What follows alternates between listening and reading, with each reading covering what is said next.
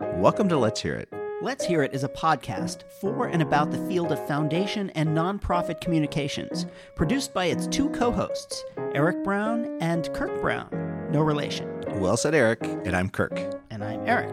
The podcast is sponsored by the Communications Network and the Lumina Foundation. We're talking to people about their work and what's happening in the field with the hopes of making this growing arena just a little bit more accessible to us all.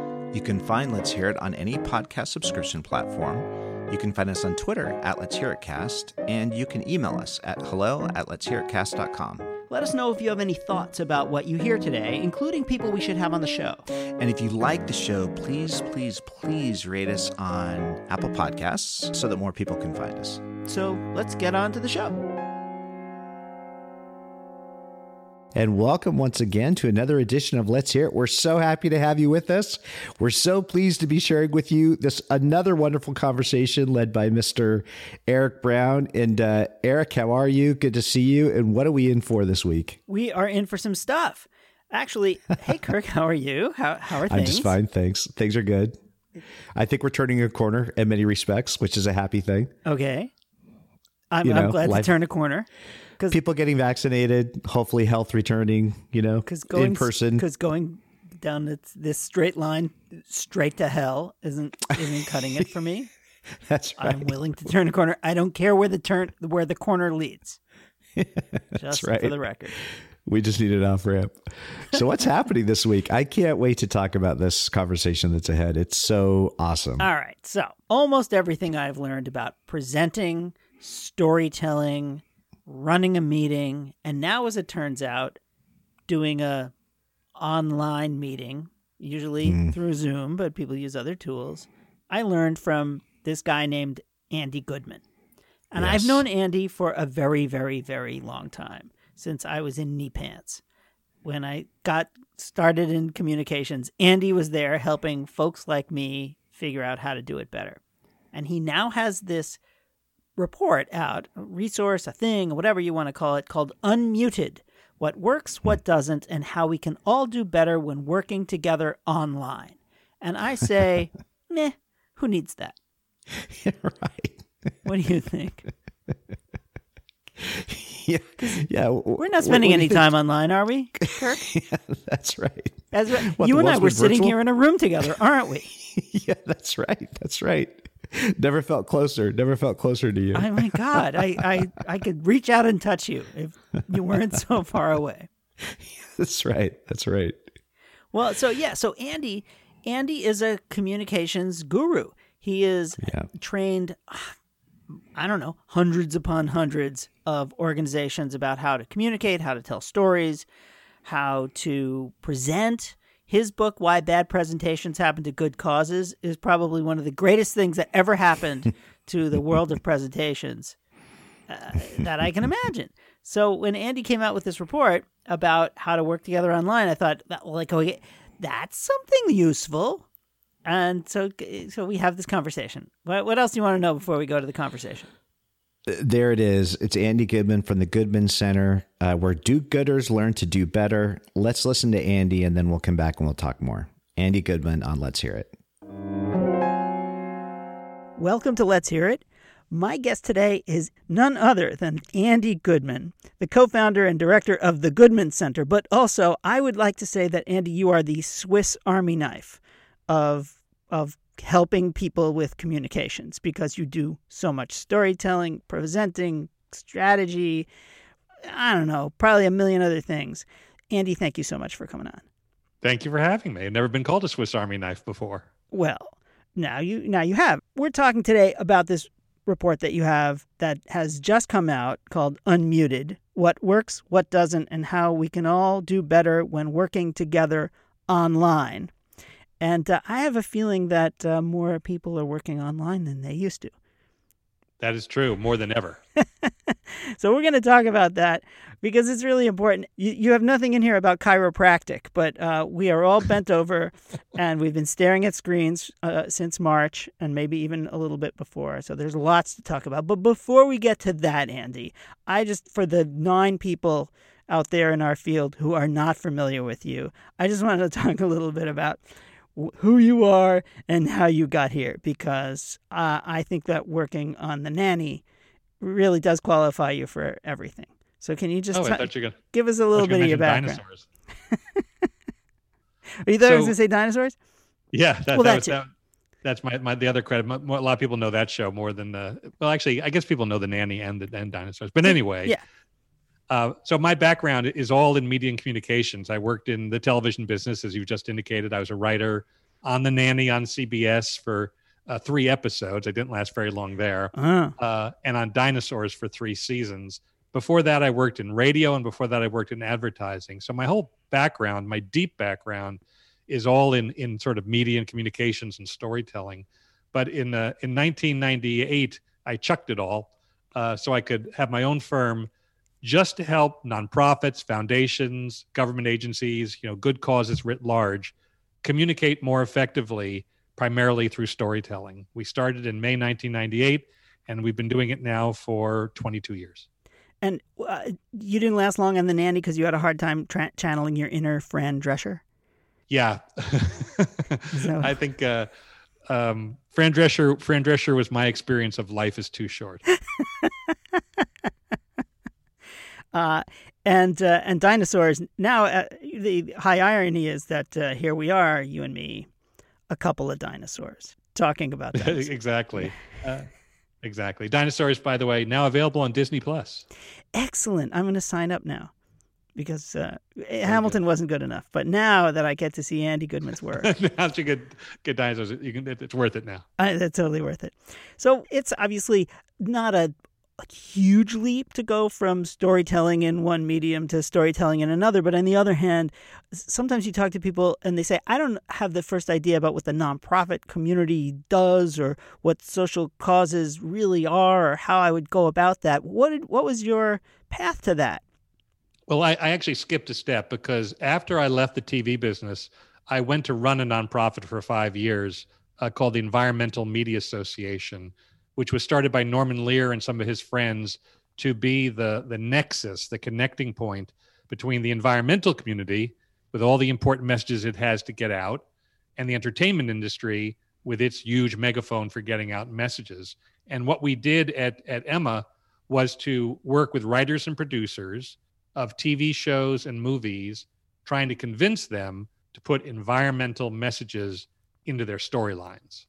So there was that 5-year transition of running that organization with 1 foot in the nonprofit world, 1 foot in the entertainment world. And the foot in the nonprofit world felt better to me. I thought, here's where all the good people are. But what I was recognizing was that these good people were well-versed in their fields, were deeply passionate and committed to what they did, but not very good at talking about it, and particularly not good at telling stories.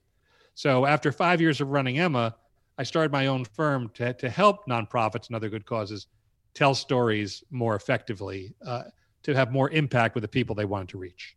And one of the early, I remember one of the early publications you put out. You're getting, this is quite the cottage industry for you, but one of the early ones was called "Why Bad Ads Happen to Good Causes," and that was back in the day when people actually took out print ads in publications. Yeah, that was back in. Yeah, we published that in 2004. So not, I mean, on one hand, not that long ago, but it is 16 years. And at the time, there was a lot of print advertising going on in the nonprofit or public interest world. And a lot of it wasn't effective. A lot of it wasn't working. And a lot of the nonprofits who were doing these ads had no idea it wasn't working until there was a study done by Roper Starch that actually graded these ads on effectiveness and found that people weren't reading them, weren't remembering them, et cetera.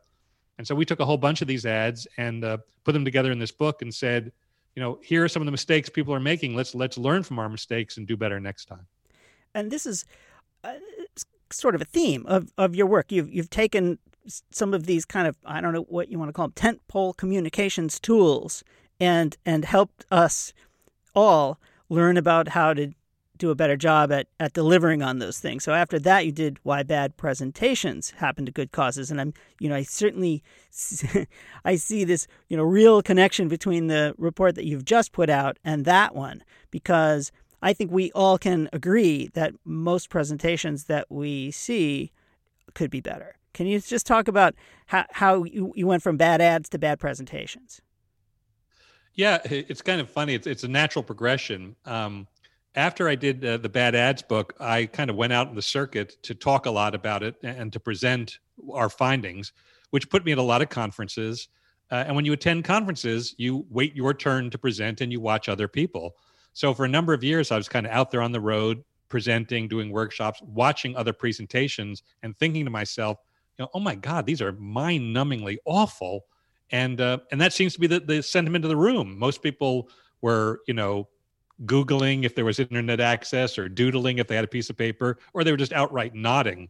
And so I thought, well, maybe that's a subject for the next book. Maybe we should look into all these presentations. And so that's what we did. And we did our own research on that one, where we surveyed people and asked them to talk about presentations, what they were seeing, what they were liking, what was making them run from the room screaming. And for that book, we got 2,501 full-time public interest professionals from across North America to talk to us about presentations. And the book basically says, look, this is what the audience likes and this is what they don't like. Ignore it at your peril. I have to say that your presentation on presentations, which I have now seen 40 times probably. Yes, too many times. Because I used to hire you to give that presentation to our grantees when I was at Hewlett, among other places. It had such an effect on me. I mean, I have my well-leafed copy within arm's reach of my desk because I continue to respond to it. I go back to it, and it's just had a big effect on me because it has helped me better understand how to communicate with whoever it is I'm trying to communicate with, and whether that's in a presentation or not. Many of the principles that you talk about in that book absolutely hold true. And when we get to the second half of this conversation, we'll talk about your report on online meetings. But I really see so many similarities there. Can you just go back and give our listeners a sense of what your kind of the main themes of the Bad Presentations book were? Sure. What we talked about in the book is we're talking about the phenomenon, which we don't have these days, of in-person presentations. Somebody at the front of the room, usually with PowerPoint over their shoulder, talking for 20, 30, 40 minutes, showing slides, taking questions, that kind of thing. And what we found was that we asked people, what are the things people do that drive you crazy? And we came up with a list of 5 things that became what we called the fatal 5, such as number 1, the presenter reading the slides to the audience. That was the number one most common complaint. Number 2 was too long or too much information into too little time. Call it what you will. It's just information overload. It's the presenter saying, here's everything I know about the subject. You figure it out. The 3rd most common complaint was lack of interaction, that people are not there as vessels to be filled up with your information. They have questions. They want to work with it. They want to talk about it, etc. Insufficient interaction, insufficient engagement of the audience. The 4th problem was lack of enthusiasm or energy from the front of the room. People droning on and in monotone, just hoping that the information will rise above their delivery. And the 5th problem, which is now completely gone away, was room and tech problems. People saying the room was too cold, the room was too hot.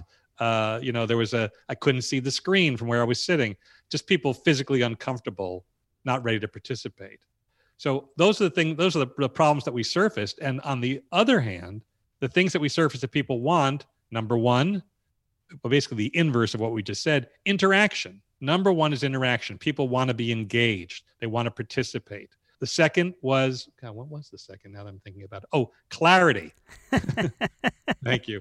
There's a clear thesis supported by clear arguments and a clear resolution or conclusion or call to action. And then the 3rd thing was enthusiasm, that the speaker, the presenter, seems genuinely excited about the material, and that becomes infectious, a phrase that we use guardedly these days, and that people get caught up in the enthusiasm. So the report really helped us understand what people hate and what people want, and everything that followed was, how do you give that to them? And you give a great presentation on these presentations. You walk the talk, I guess you could say.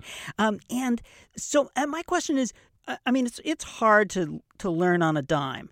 And like I said, I've seen your presentation so many times that it eventually sinks into my lipids or whatever. How are you getting people to take this up? And I will also just say that I think that presentations are getting somewhat better, but needless to say, we might have a little ways to go still. But how are you connecting with the audience and getting them to actually take what it is you're recommending to them and put it into action?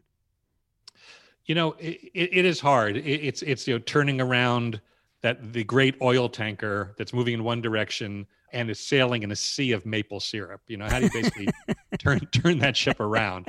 It starts a little bit with education. So if I get to do a workshop with a group of people and I get 2 hours of their time, what I tell them right up front is, I'm not going to change everything you do in these 2 hours, but hopefully I can give you enough that when I hand you this book to read, which has a lot more, you're actually going to want to read it.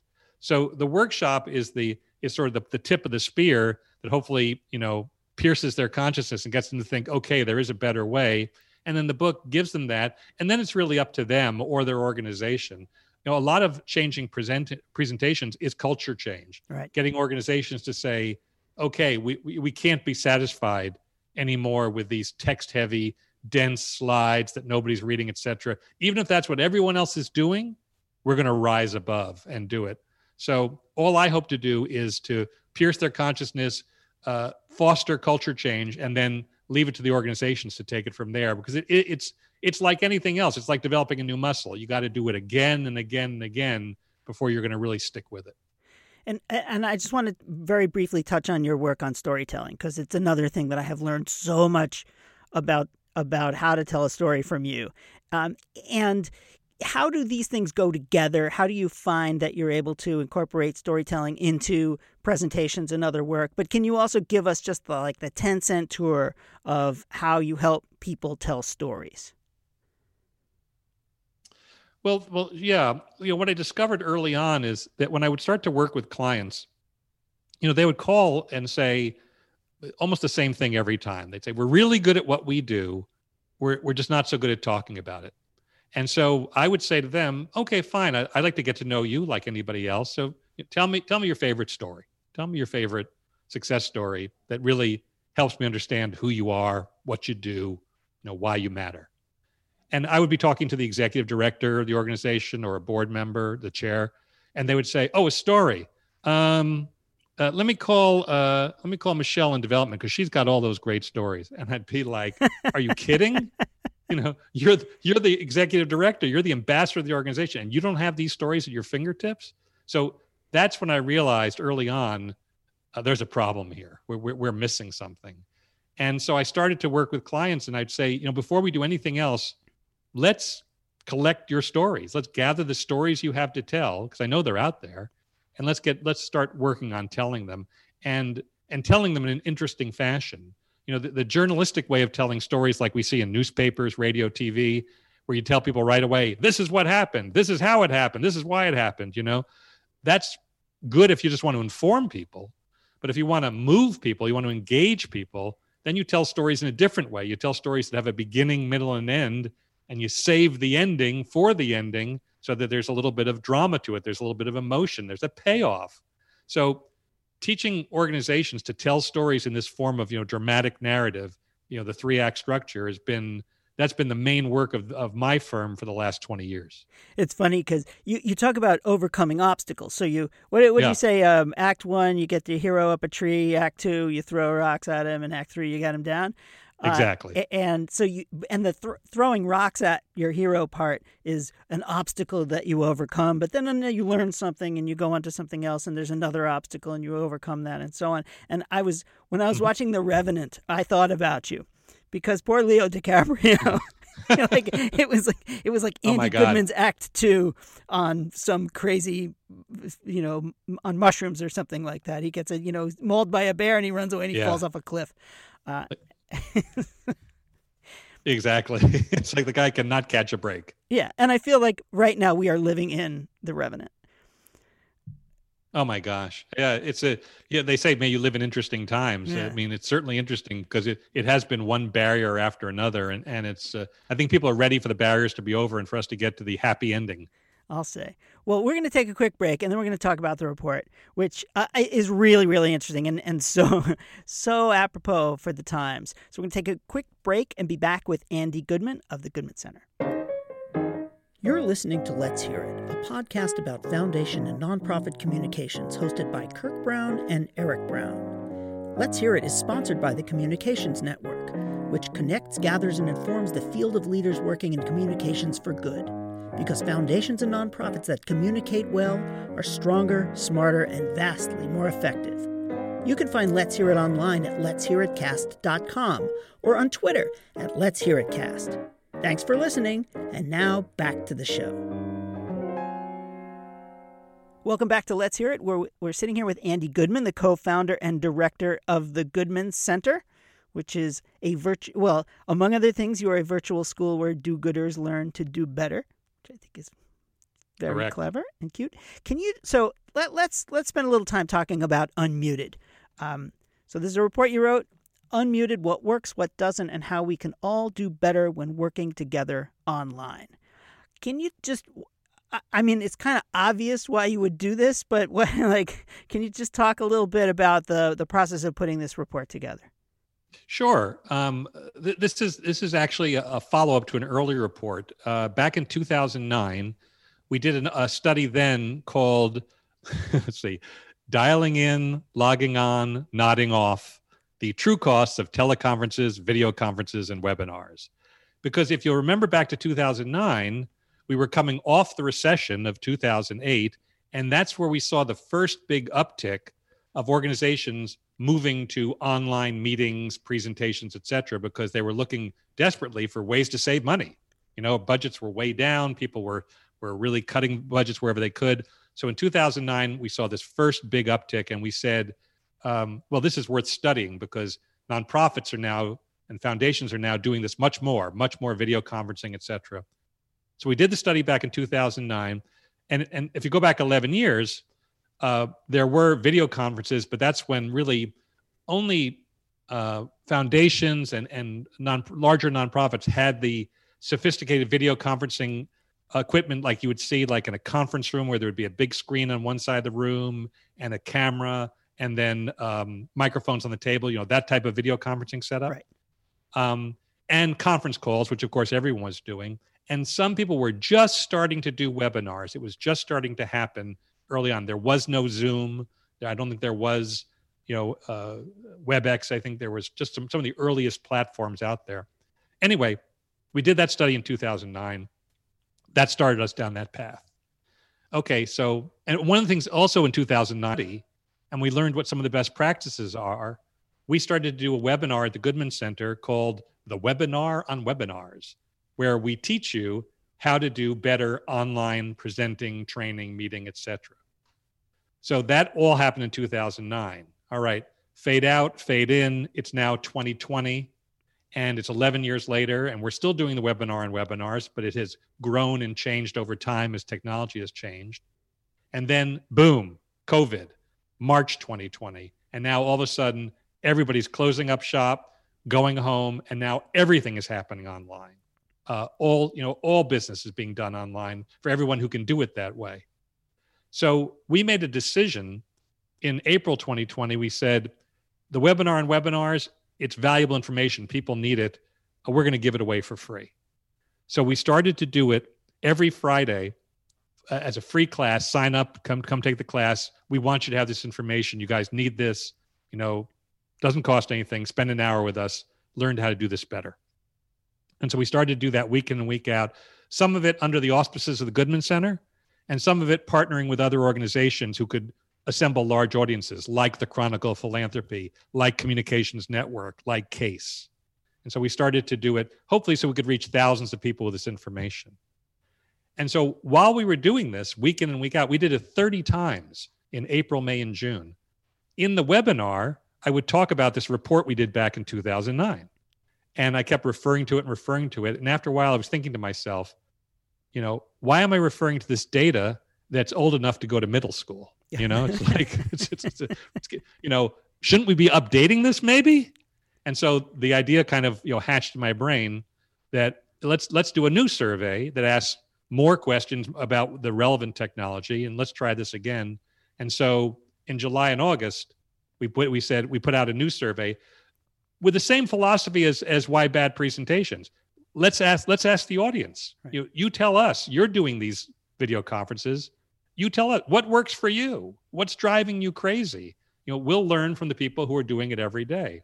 So that was the inspiration for the research that we did in July and August, and ultimately that got us 4,405 respondents from nonprofits, foundations, government agencies, colleges, and universities.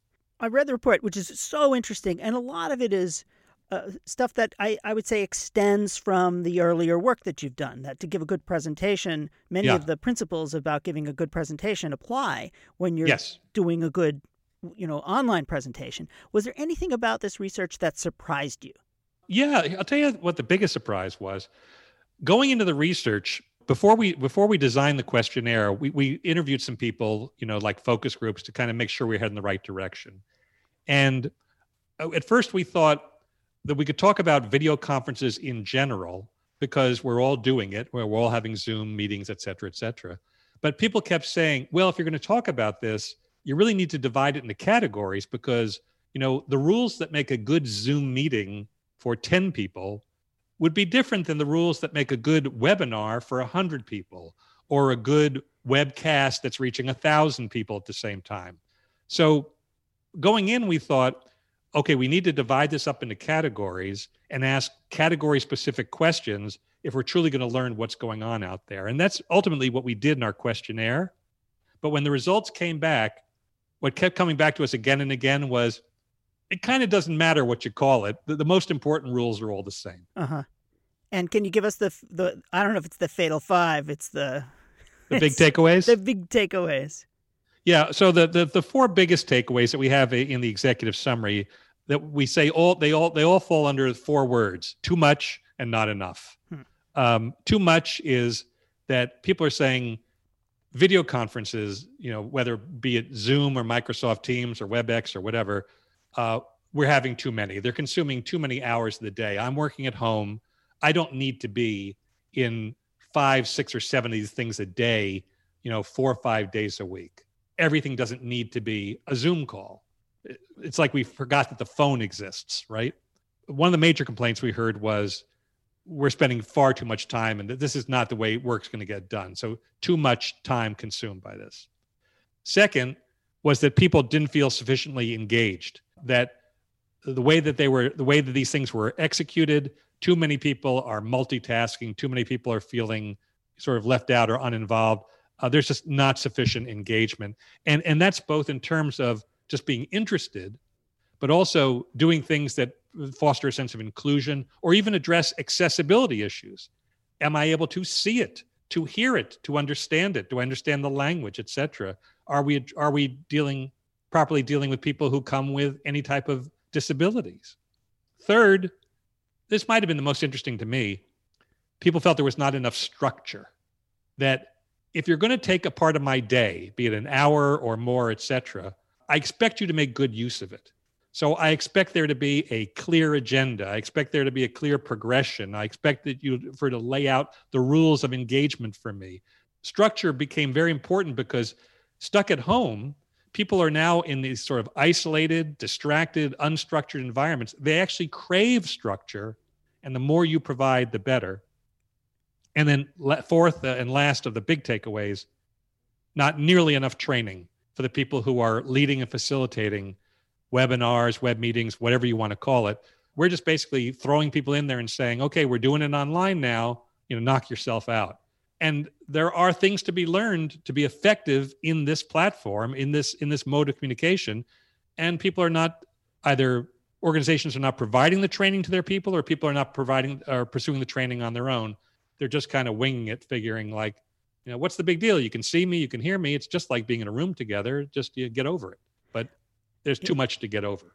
It's interesting. One of the themes of what I've always learned from you, Andy, is that anybody can do anything a bit better if they just apply for sure. a few principles. So not everyone has to be a graphic designer to use PowerPoint more effectively. Not everyone has to be, Cicero or Mark Twain to tell a decent story. and Yep. and you don't have to be, I don't know what, a McKinsey expert or something like that to run a meeting. And actually, you also did a great session on meetings that I've learned a ton from too, which I also see kind of working its way into this work that you're doing now. And because a web meeting is nothing more than running a meeting, except you're using these different tools, and you're at even a greater deficit than you were if you were sitting there staring at somebody. They kind of, it makes it harder for them to multitask. But I think we all can admit that this is crazy right now. How on earth are we going to get through this? In my research on meetings, I read a lot of the books out there about what makes a good meeting. And one of the conclusions that I saw was in a book called Mastering Meetings, put out by 3M, was they said the single best predictor of a successful meeting is a well-prepared agenda. And an agenda is not just a list of topics saying, okay, come to the meeting, it's in this room, it starts this time, and we're going to cover A, B, C, D. An agenda is almost like a miniature version of a strategic plan telling you where you're going, how you're going to get there, who's going to do the work, and how we're going to follow up. And that is doubly true for online meetings because of all the new elements we have of not being in the same room and the distractions we have at home, et cetera. So yeah, some of the things that I learned about make meetings good in person absolutely carry over, and even more so in the online environment. And people, I mean, we've been in this for a while, and needless to say, we're talking about people who sit at a desk, who sit in an office, who do a lot of Zoom things. There's a whole bunch of the workforce out there that are out in the field or not, as the case may be, that who have a completely different kind of experience. But for those of us who spend a lot of time in Zoom, we just hate it. I don't know if you saw Jerry Seinfeld's piece in the Times, I don't know, a couple of months ago. He wrote an op-ed about how much we hate meetings and how we really want to go back to real life. Yes. So I didn't see that piece, but I've seen a lot of pieces like that. Yeah, it's pretty funny, naturally. But given that, it also sounds to me like you are really up against it because people are they're cooped up. We're all stir crazy. We have to sit in front of a screen for many, many, many hours a day. We don't want to be there. What would you say, are the one or two things that we can, again, like in your other areas, the things that anybody can do a little bit better that can keep people engaged in spite of the fact that we are all kind of really frustrated right now? Well, there are certain things that in the report we refer to as the minimum daily adult requirements. And I don't know, someone told me that term might be archaic. People might not relate to it. To my mind, it's the things that you absolutely have to do at the beginning and in the framing of any type of online gathering. Going back to the issue of accessibility, if anybody in your audience can't see or read what's on the screen, can't hear, has any trouble with language or translation, they're lost completely. So making sure that what you have is completely accessible is, in my mind, a minimum daily adult requirement. It's like you don't get past first base if you haven't done that. And by the way, big shout out to the Communications Network, because I attended, as I'm sure you did, the recent virtual conference, Communications Network V, they called it. Yep. And the platform that they designed was a model of accessibility because not only did they have American Sign Language translators, up on screen signing, in a little corner while the person was speaking, but they also had live real-time transcriptions, which also appeared on the screen, which you could change the font and the size of to make it as readable as possible. So they really went out of their way to make sure that the material was accessible, proving that you just need to want to do it. Yeah. So that's accessibility.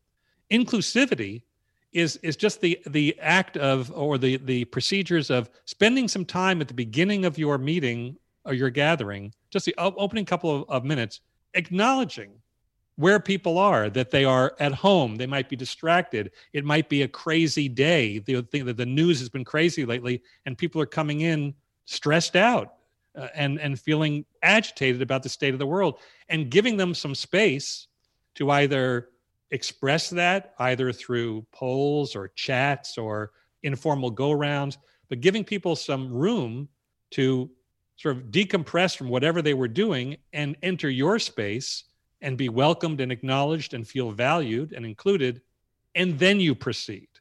So things like taking steps for accessibility and inclusivity, that's what I call minimum daily adult requirements, to make sure everyone feels like they are welcome, they are valued, you know they're there, and you're not just talking at them. Well, in just the last couple of minutes that we have here, can you kind of paint the picture of an online meeting that works great? That, either it's one you've attended or the one that exists in Andy Goodman's dreams. Okay. Well, okay. So it would start with just what I've told you about. The platform itself, whether you use Zoom or WebEx or Microsoft Teams or whatever, would be set up for accessibility so that the slides, if there are any slides, they're designed in certain ways that, high contrast, large fonts, etc. Everything has been designed to make it as readable, hearable, understandable as possible from the get-go.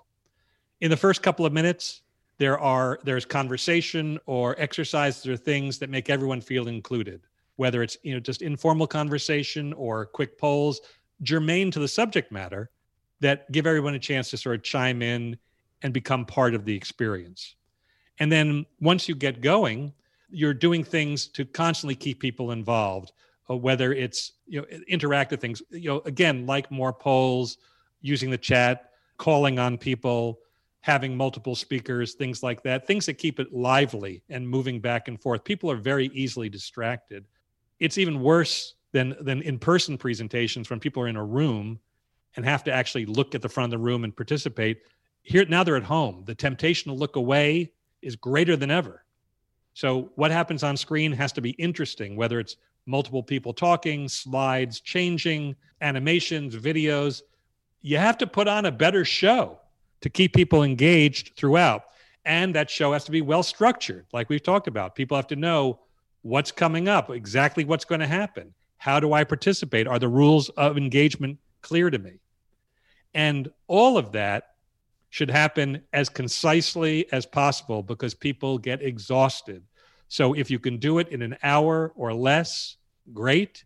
If it's going to be more than an hour, then take substantial breaks, 10, 15, even 20 minutes between hours to give people a chance to get up, stretch their legs, get some fresh air, and then come back refreshed. I think if you do all of those things, chances are you'll have people more engaged, they'll participate, it'll be a more productive experience. Well, I'm so glad that you're doing this. I know it is desperately needed. You are, as I said, the Swiss Army knife of social sector communications. I think you should put that on your card. Okay. Andy Goodman, the author of Unmuted, What Works, What Doesn't, and How We Can All Do Better When Working Together Online. You're the director of the Goodman Center at thegoodmancenter.com. It's just a pleasure. I've always wanted to have you on, Andy, and now I've had the great excuse to do it. Thank you so much. Thanks for having me. It's been a pleasure. And we're back. Oh my goodness, Mr. Brown. It's the hits keep on coming. Now I have to say, everybody we've had on this podcast, there's gravitas, there's excellence. Andy Goodman, I feel like, is really famous. Like, I feel like Andy Goodman has just been doing this, a good man. He's just been doing this work and it's funny. I'm looking at his list of resources over time. Why bad ads happen to good causes, why bad presentations happen to good causes, storytelling is best practice, and then finally Unmuted, what works, what doesn't, and how we can all do better when working together online. So tell me the genesis story, because at one point Andy had to come into foundations like the one you used to work at and say, hey, this is a leverage point. We have to create resources to address some of these challenges. How difficult was it to turn that wheel initially, would you say, for Andy and his work? Well, it's so interesting. Now, I know Andy since before I worked at the Hewlett Foundation. I was at the Center for a New American Dream, whose motto was more fun, less stuff. And and I met him then.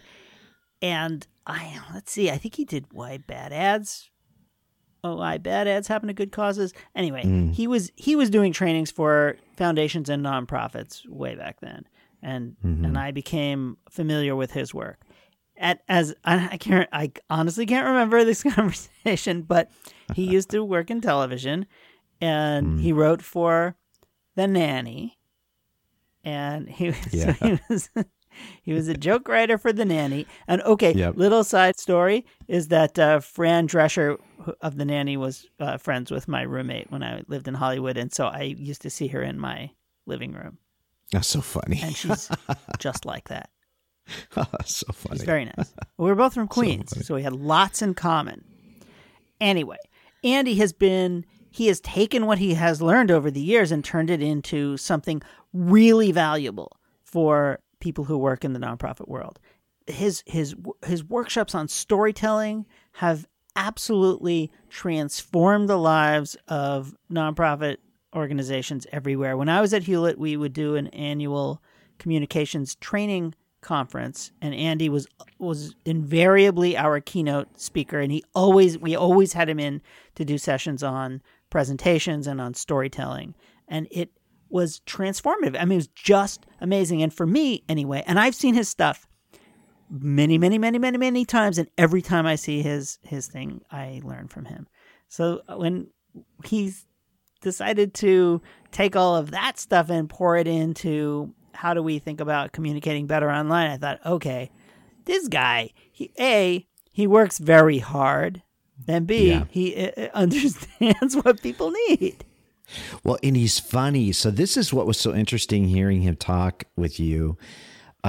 His presentation as an interviewee is so different, I feel, than his right. So you get the writer, you get the joke teller. He's so clever and so good at coming up with this cut through language that helps you quickly understand what he's doing, what he's trying to get you to think about.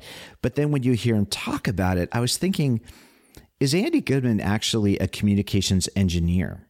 Is he actually able to deconstruct the system of thinking, the system of actions that are taking place when these things are going on? And he could pull them apart, and then he breaks it down. Okay, what's missing? What's not working right? He gets the evidence. He assembles the right evidence, and then he brings you back something that helps you wrap your arms around it. And I feel like that's what he's been doing with all of these different resources he's been creating. It's the presentation resource, and even his process. It's never just Andy and his opinion. It seems like he's able to identify, hey, we're all doing this. There are some clear challenges. Let's go out and interview 4,000 people or 2,000 people. And then let's come back with, I think, just the model he's perfected here. It's so good. It's so necessary. I mean, wouldn't you agree? It's just, it's so clever. Okay. I love how he does it. If Kirk, if you are asking me if Andy Goodman is smarter than you or I, the answer is, no question. Because we just go out and say stuff. He goes out and proves it. And he knows. Yeah. He knows foundation executives and these fancy pants people, they want to see the evidence, right? They're like, okay, you tell me that I shouldn't read the slides.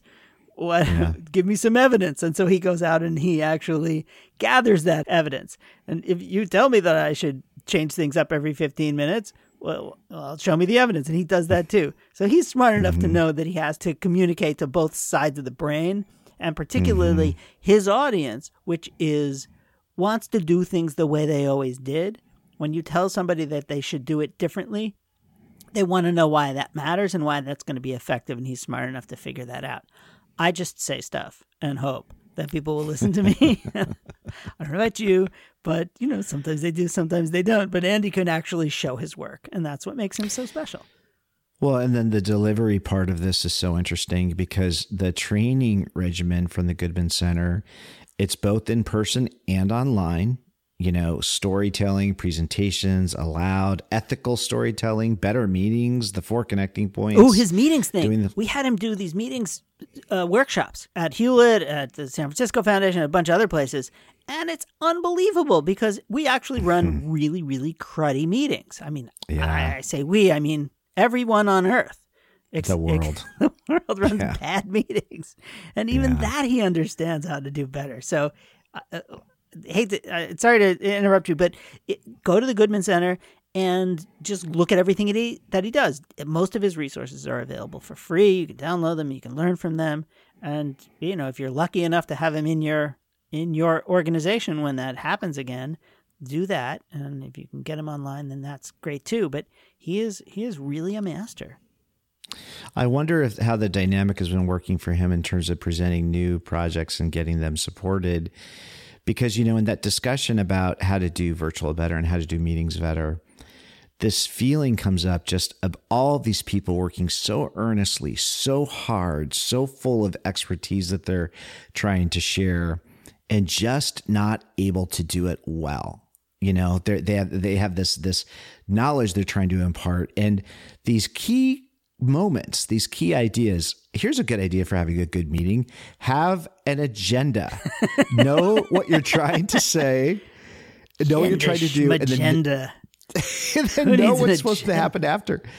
But who has time for that, right? Because so many people are so busy, and of course, if you don't make that time, then you're going to pay for it in so many different ways later. But it makes me think with Andy, and we've heard this a bunch, I feel like, from different conversations, the important space we need for reflection, this need we have for those of us in our field who can step back a little bit, get a little bit, disentangled from the ins and outs of the work each day, and come back with these really great ideas for, hey, you know what, have you thought about it this way? Can you do it that way? You know what I'm trying to say with that? I do. And if I had to draw a line through all of the things that Andy has taught me, it's that preparation is most of it. And spring is here, and it's time to start planting in the garden. And they always say you should plant a $1 plant in a $5 hole, which is that you dig the hole deep, you put a lot of fertilizer in it, you make sure that it's ready to have your plant put in it. And I think that in almost everything we do, whether it's a presentation, a meeting, an event, whatever, a strategy, that you have to spend way more time preparing than you actually spend doing. And to me, anyway, that is the theme that runs through everything that Andy has taught us, which is that if you're trying to communicate, you would tell a story that you have spent a lot of time thinking about and that you understand is going to be meaningful to your audience, or that you do a presentation that you have thought about what you're trying to achieve and who you're trying to communicate with, and you understand how people learn. And the preparation part is essential. And we don't do nearly enough of that. We are all, many of us, maybe not you, but maybe me, once in a while, flying by the seat of our pants, and we need to stop doing that. Oh, it's been known to happen from time to time. I know. I'm always interested in the journeys people are making in this field, where they come from, how they get here, what they're doing. Mr. Journey. Andy's journey, I feel like in some ways is the most oddly plausible, because he comes from Hollywood. He comes from, writing, and, he was in an agency before that. But then it also struck me part of his process, and he talked about it on the interview, though it's not in his bio online, but he was with the Environmental Media Association, right? That's correct. And just an interesting strategy there to leverage, celebrity and people with a big platform and then I love that idea of, let's get some of these causes inserted into, the Hollywood creative community. Right. So we're seeing this and that's a really still an important idea, but back when they were first doing that was really, really big path-breaking approach. But I think it's so interesting that the Goodman Center's work focuses on these cross-cutting tactics that are not specific to a particular domain, right? Sure. He's not talking about meetings for the education space or meetings for the environmental space. And I would be curious to hear him reflect on whether or not that's a feature or a bug, in the sense of, does it make it harder or easier for him to present his work? If he's coming to a group of sort of domain or field focused people, and he's saying, hey, this is just going to apply to you because this is good this is good sense for how to do this work better, but I'm not going to wrap it around the issue or the cause that you're thinking about. What do you think about that? Oh, Kirk, aren't you fun asking me whether I should have asked a question that I didn't ask. All right. No. Well no, done, I'm sir. Not, Way to sneak I'm that not in. poking the bear. I'm that not was a poking great the bear. interview, except for the questions you should have asked. All right, that's okay. I'm not offended. You're probably right. Frowning. Well, I'm not frowning. But think about it. Sure. What a leveraged thing he's doing. I mean, these resources he creates useful for what? 10,000 organizations? I mean, oh God, there's a million organizations out there. Well, right. I mean, his notion. Okay, we'll go around the horn here on all of the things that he does, but his work on storytelling to me is transformative, which is that, you know, and I've said this on the show a trillion times, which is nobody crawls up onto their parents' lap at night and says, you know, Mommy, Daddy, tell me some statistics. we learn from storytelling, and I think that emanates from everything that he does. He grew up as a storyteller, he cut his teeth as a storyteller, and he continues to be a storyteller, which is we communicate by making emotional connections to people. And we have to make those emotional connections in every aspect of our work, whether it's a meeting or an online thing. And if we don't make those connections and have this time that we spend be valuable, then we are wasting valuable time, and there is no time to waste in any issue area that you're engaging in. As you say, you can't just say that this is only applicable to one aspect of our economy or our society or our social interests. It is how human beings relate. They say things that are relevant to each other. We move them to action. We engage with their intellect and with their emotions, and that's how we make change. And you have to inspire people to want to do things differently, because if they were doing things the right way in the first place, then we wouldn't need to be here. And that's what's so interesting about him and what he does. And he takes it and applies it to a million things. And Andy Goodman is just he's an amazing guy. I love him. So if you're a program officer sitting in a particular area within a foundation, should your first X amount of dollars just be parked for bringing this kind of capacity to bear to support all of your grantees? You're like the setter in the volleyball game, and I'm going to spike it. Yes. If your grantees can't communicate, then why are they there? If they can't move people, we're in the persuasion business. Like I just said, if people were going to if they did everything already the way we wanted them to do it, or the way our vision of the world was, then what are we doing? You know, you could shovel coal into the furnace, to use a bad climate change, bad metaphor, but you can make things that are already go faster. That's one thing, but that's not what we do. We are trying to we're trying to bend stuff. We're trying to make folks go in a better direction than we're already going. Yeah. And that kind of persuasion requires communications, and it requires the kinds of things that Andy and a lot of other wonderful people are focused on, and he does it particularly well. And this is the report that he's got out, Unmuted, is a great example of that. Is how do we take advantage of this moment, understanding that the tools that people are currently using are not being used as well as they need to be used. And that's what he's up to. Yeah, and I love the way how the leverage point he's exploring here is just stacking up, because it's adding to field impact, but it's also saving people a lot of time in the process and liberating all of us from these horrible experiences we've all had where you're watching a PowerPoint presentation, but you're feeling the lifeblood, your soul literally sucked out of you as it goes on, or, you're in that meeting setting and there's zero opportunities for interaction or engagement. So fixing that part of it too, while you're also adding to impact, it just seems so great and so good and so needed. It's awesome. Well, Eric, is there anything else we need to say about the Goodman Center, Andy, his work, his team, and just all of the opportunities to engage their content? It's terrific. It's just so good. Yeah, I would just say go ahead, download Unmuted, what works, what doesn't, and how we can all do better when working together online. Like most, if not all, of his resources, they're free. I don't know. My one critique of Andy is he doesn't know how to make a buck. but he's certainly adding to impact, and you get the sense that that's what gets him up in the morning. So, well, Andy Goodman, must have thank rich you for relatives. everything you do. That's all. Yeah, there you go. Andy Goodman, the Goodman Center. Please go check out all of their work. And man, thank you so much, Andy, for coming on Let's Hear It. And Eric, thank you for bringing that conversation to us. It was just awesome. I live to serve. We'll see you next time. Let's hear it. And that's it for this episode. Please let us know if you have any thoughts about what you heard today, or people we should have on the show, and that includes yourself. We'd like to thank Maggie Brown, our intrepid production coordinator. John Ali, the tuneful and inspiring composer of our theme music. We'd also like to thank our sponsors, the Communications Network, the Lumina Foundation, and the Heinz Endowments. Thank you. And check out the Heinz Endowment, their terrific podcast, We Can Be. That's hosted by Grant Oliphant, and you can find it at heinz.org/podcast. We would certainly like to thank today's guest, and of course all of you, and thank you, Mr. Brown. No, thank you, Mr. Brown. Till next time. Let's hear it.